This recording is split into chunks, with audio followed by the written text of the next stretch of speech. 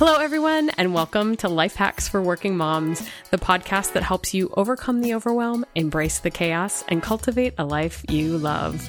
My name is Megan Strand, and it is so lovely to be here with you. Our topic today is one that is near and dear to my heart, and that's public speaking and how to overcome the sheer terror that can sometimes accompany the prospect of speaking in front of a group of people. After a particularly terrifying experience in which I thought I was going to pass out during a short presentation for my job, I was really motivated to find some education on public speaking. And what I found was a local Toastmasters group where I met our guest today.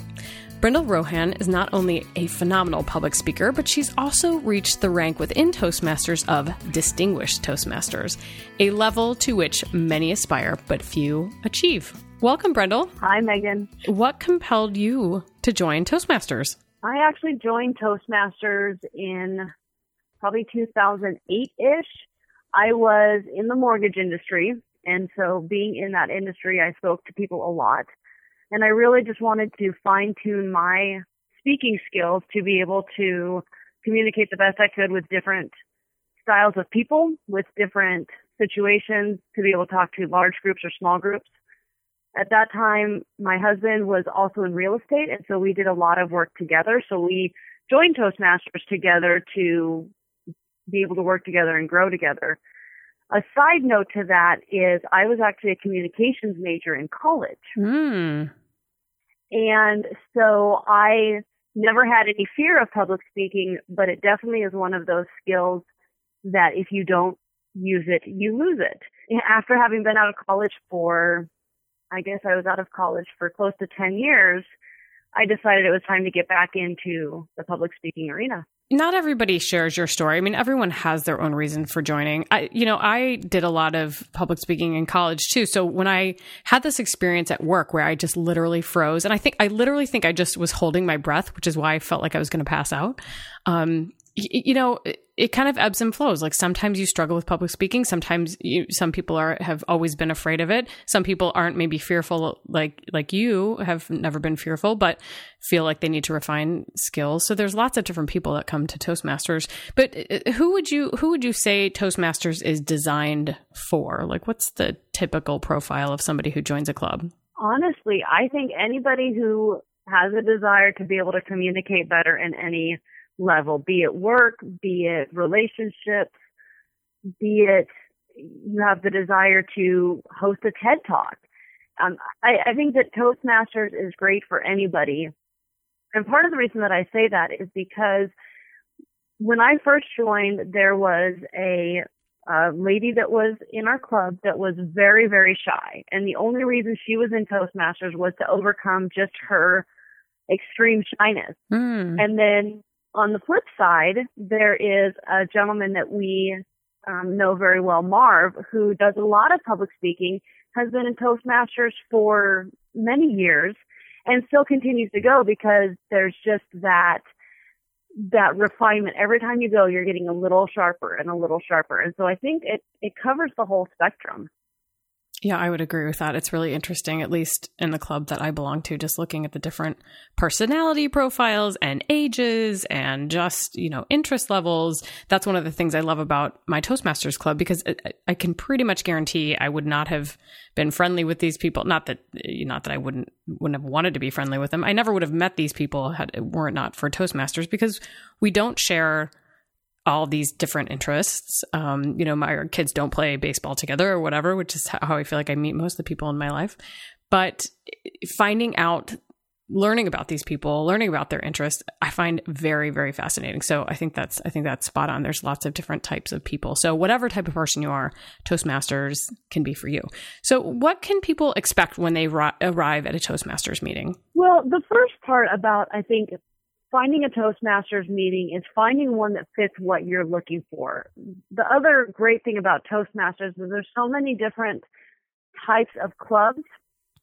For instance, the club that I was involved with and that you are involved with is called Professionally Speaking. And so that club really caters towards someone who is looking to hone their professional skills. There's another club that I had a great time visiting that was more geared towards storytelling and just being dramatic and expressive. And that's really what that one geared itself towards. I think that every Toastmasters club that I've ever been to, which as a side note, I was the area governor for our area for a while. And so I visited quite a few different clubs. And every club you visit, they're warm and they're friendly. You show up. It's a very open, very inviting environment. And the beautiful thing about it is if you want to participate right away, you can. They give you opportunities to just jump right in. Or if you want to sit back and observe, and that's where you're more comfortable, you can do that as well. Well, and I think that's a great point, that people are warm and welcoming and friendly. I actually think, Brendel, you were the first person who greeted me when I came into Toastmasters, and you were like, what brings you here? And so, it was great because I got to speak to somebody immediately. But, and I just said, which I'm totally hyper conscious of, and we'll talk about that in a minute.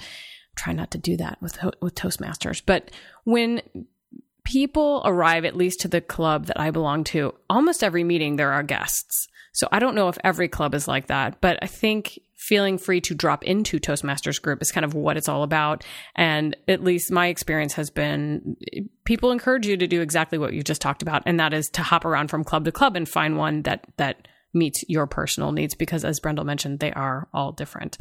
So talk a little bit about the structure of a meeting, because there is a prescribed formula to how Toastmasters meetings should ideally run. And again, this varies club to club, but talk generally about what the structure looks like, what people would experience. Well, there's a couple of different, I know. There's different segments of a meeting. Every meeting is going to have, one of the segments is called Table Topics. And Table Topics is where you get to practice your impromptu speaking. So what will happen is whoever is the actual Toastmaster of that meeting will ask a question, and you don't know what the question is going to be, and you have between a minute and 2 minutes to answer that question. And what that does is that really gets your mind thinking on ways to not only impromptu speak, but to think about your answer while the question's being asked. And it just uses a different set of speaking skills. And what they alluded to is if you are in a situation, let's say you're at a job interview, well, you don't know what the interviewer is going to ask. And so it helps hone those types of skills. And it's it's the pressure cooker of the meeting. It is. Yes, it is. The next segment is usually where people will do the prepared speeches. And usually, depending on the meeting, there's going to be anywhere between 2 and 4 prepared speeches, depending on the length. And the prepared speeches are where someone has already predetermined a topic, they've already predetermined a subject, and has written out their speech. Sometimes you will get people that will have very detailed speeches with PowerPoints and handouts. And sometimes you'll get people that have more verbally visual stories, if you will, that will just speak to you and you just sit and listen and you get completely captured. One of the things about Toastmasters is you're given there are manuals that you do in Toastmasters, and a lot of the manuals have pre-prescribed topics. And so there are times when you will have to give a PowerPoint presentation because it's part of the manual, or you will have to read out of a book, which is part of the manual. The very first speech is a lot of fun. It's called the Icebreaker, and it's all about you. Most of us like to talk about ourselves, so it's a really nice, fun first speech. And then the last segment is usually where we do the evaluation stages, and that's where people tell you what you did really well in your speech, some things that you could improve on. For instance, they would tell both Megan and I that we've said a few times. And then they would finish up by telling you some other things that you did really well. We call that the sandwich approach. And that makes it really nice because you're getting a lot of positive feedback, but you're also getting some critiques on things that you can do better the next time. Absolutely. And that's a really valuable piece, I think, of Toastmasters, is having that live evaluation. And in our club, I'm not sure if this is common across all clubs, but not only are you getting an evaluation by the person who is appointed to give you an evaluation, people pass notes. It's kind of like being in middle school. People pass you notes with some additional feedback. So that's another way of getting different perspectives on your speech and what worked and what didn't. Which sort of leads me to another piece of Toastmasters, and that is functionary roles. Would you kind of describe what that phenomenon is? Yeah, the functionary roles, and this is where you'll find a lot of difference between different clubs. In our club, we have a Toastmaster who's actually, for lack of a better term, he's the MC of the meeting. He's the one that runs the meeting. He keeps it on time. He makes sure that the people are coming up in the right order. There is the timer, and that is the person who works with the Toastmaster to make sure all the speakers stay on time, get their cue cards so they can see what time they're running for their speech. You've got an awe counter, which in our club, someone drops marbles in a little tin jar, and that's always fun. And that is for, if you say Oz, a lot of times, depending on if the person is working on something specific, they'll drop 4 other words. One of the words that I have tried to beat out of my vocabulary is the word like. I tend to say like a lot. Mm-hmm. So for me, I would ask the awe counter to drop marbles on the word like. You also have the general evaluator who runs the evaluation team. The grammarian is someone who is going to help you with both good and poor uses of the English language. One of the things that I was very conscious of when I was a grammarian is what I called Northwesternisms. And that is where we say, I'm going to go to the store, or I had to go do something instead of I'm going to go, or I have to, or I had to. And we tend to do things like that a lot, especially in the Northwest. The grammarian will also tell you if you use a really unique word in a good sentence. So for instance, right now I'm working with a fundraising committee, and we are doing a lot of procuring. Well, procurement is not a word you hear every day in language. So if I were to say that, the grammarian would probably point that out as a great word to be using, not real common, something that is a good use of the English language. Excellent. And the other thing that those functionary roles do in a meeting is give additional people an opportunity to both speak as well as fill a role and take some leadership of the smooth running of that meeting. So really, it's sort of all hands on deck, depending on how many people show up at the meeting, of course, because you have prepared speeches, you have these functionary roles, you have people standing up doing impromptu. So it's likely, I think I could probably count on one hand the amount of meetings I've showed up to where I've said nothing and done nothing. It just doesn't happen very often, at least in the club that I belong to. Clearly, that you don't have to speak and have to be assigned a role, particularly when you're first joining. And if you're a guest, you don't have to do anything except sit there and observe. However, as Brendel mentioned, at least in the club we belong to, it's an opportunity. If you'd like to do the table topics impromptu speaking, you will probably be asked if you'd like to participate. It's always a good idea because, you might surprise yourself. Tell me this, Brendel, out of all of the speeches you've done, what's the most challenging speech assignment you ever had? The most challenging speech that I ever did, when you get into the advanced manuals, they're longer speeches. And so the advanced manuals, you could have speeches that are 15 to 20 minutes long. I think probably one of the most challenging, at least as far as preparation and delivery, was one where I was leading almost like a group discussion in the meeting. And so I had to have a lot of prepared notes and prepared handouts because we were filling out questions that I had written down previously and handed everybody out the notes, and then we were answering the questions on paper, and then we were also having a group discussion in the meeting about what the questions were going over. On top of that, there was also, I believe there was a PowerPoint presentation that I did, either a PowerPoint or I had a flip chart, one of the two, and I don't remember which one. It was a very long speech. It was about 20 minutes, and the prep work for that was pretty tough. Sounds like a lot of moving pieces. Yeah. I remember you giving a speech that I thought looked impossible. You did an amazing job at it, but I believe it was you. You can correct me if I'm wrong. You were instructed in one of the manual speeches to give a speech to a video camera. So we are all sitting around this table. You're not allowed to look at any of us. You have to look at the foot of the table only. And you can't move around because you're on video. And I thought, that looks impossible. It was like you were in this little glass box and you couldn't look at any of us and had to look straight ahead for whatever it was, 5 to 7 minutes, and try to still be compelling, but not move too much because you go out of the video frame. Yeah, and that one was, I think the idea behind that was to simulate a TV newscast. Yes. So yeah, that one was interesting. I remember that one. All sorts of fun things you get to do as a Toastmaster. How do people, what's sort of the progression from Toastmaster? And embarrassingly, it took me over a year to even complete my first manual, which is only 10 speeches, people. It just took me a long time to do it. What's a progression from Toastmaster to the next level of Distinguished Toastmaster or whatever the case may be? Well, there's a couple of different levels in between. So your first manual, when you complete that, which as you said was 10 speeches, is called your Competent Communicator.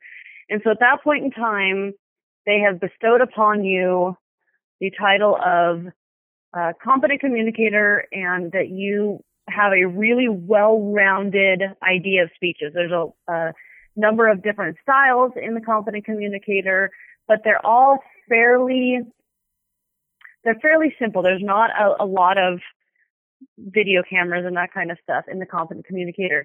And then after that, you take 2 tracks. And what I love about Toastmasters is, yes, there's a lot about speeches, but there's also a lot about leadership.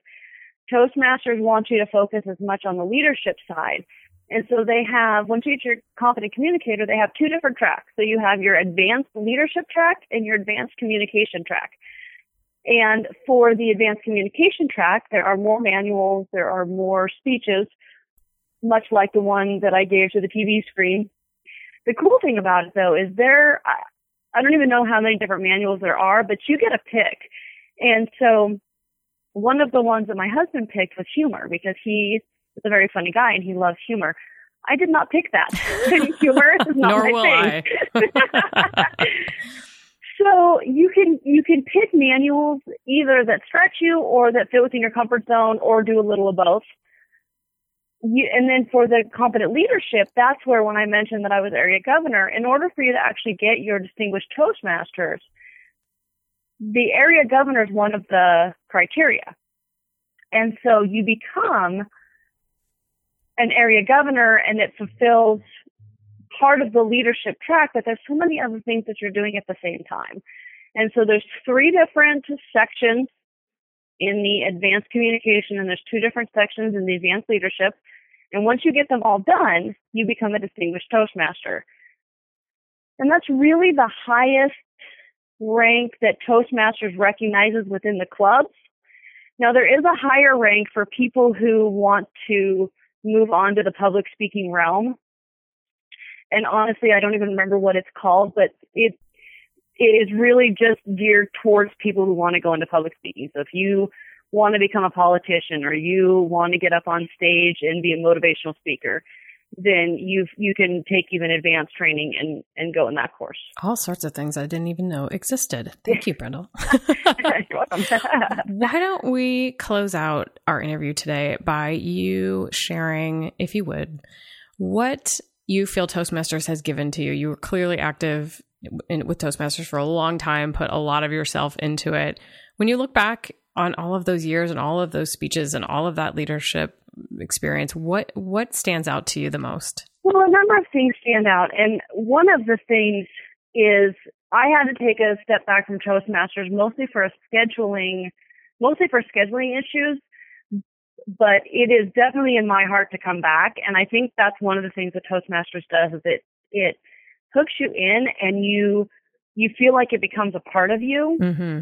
So it's definitely given me a lot more confidence in my speaking skills. When I communicate with somebody, there's different cues that I can pick up from them as well, and different things that you learn in Toastmasters that help you to communicate better with other people. It's definitely given me confidence in knowing that I can take on these leadership roles and actually complete them and be more, just really a lot of confidence. Just be more confident in when I'm talking to people, who I'm working with.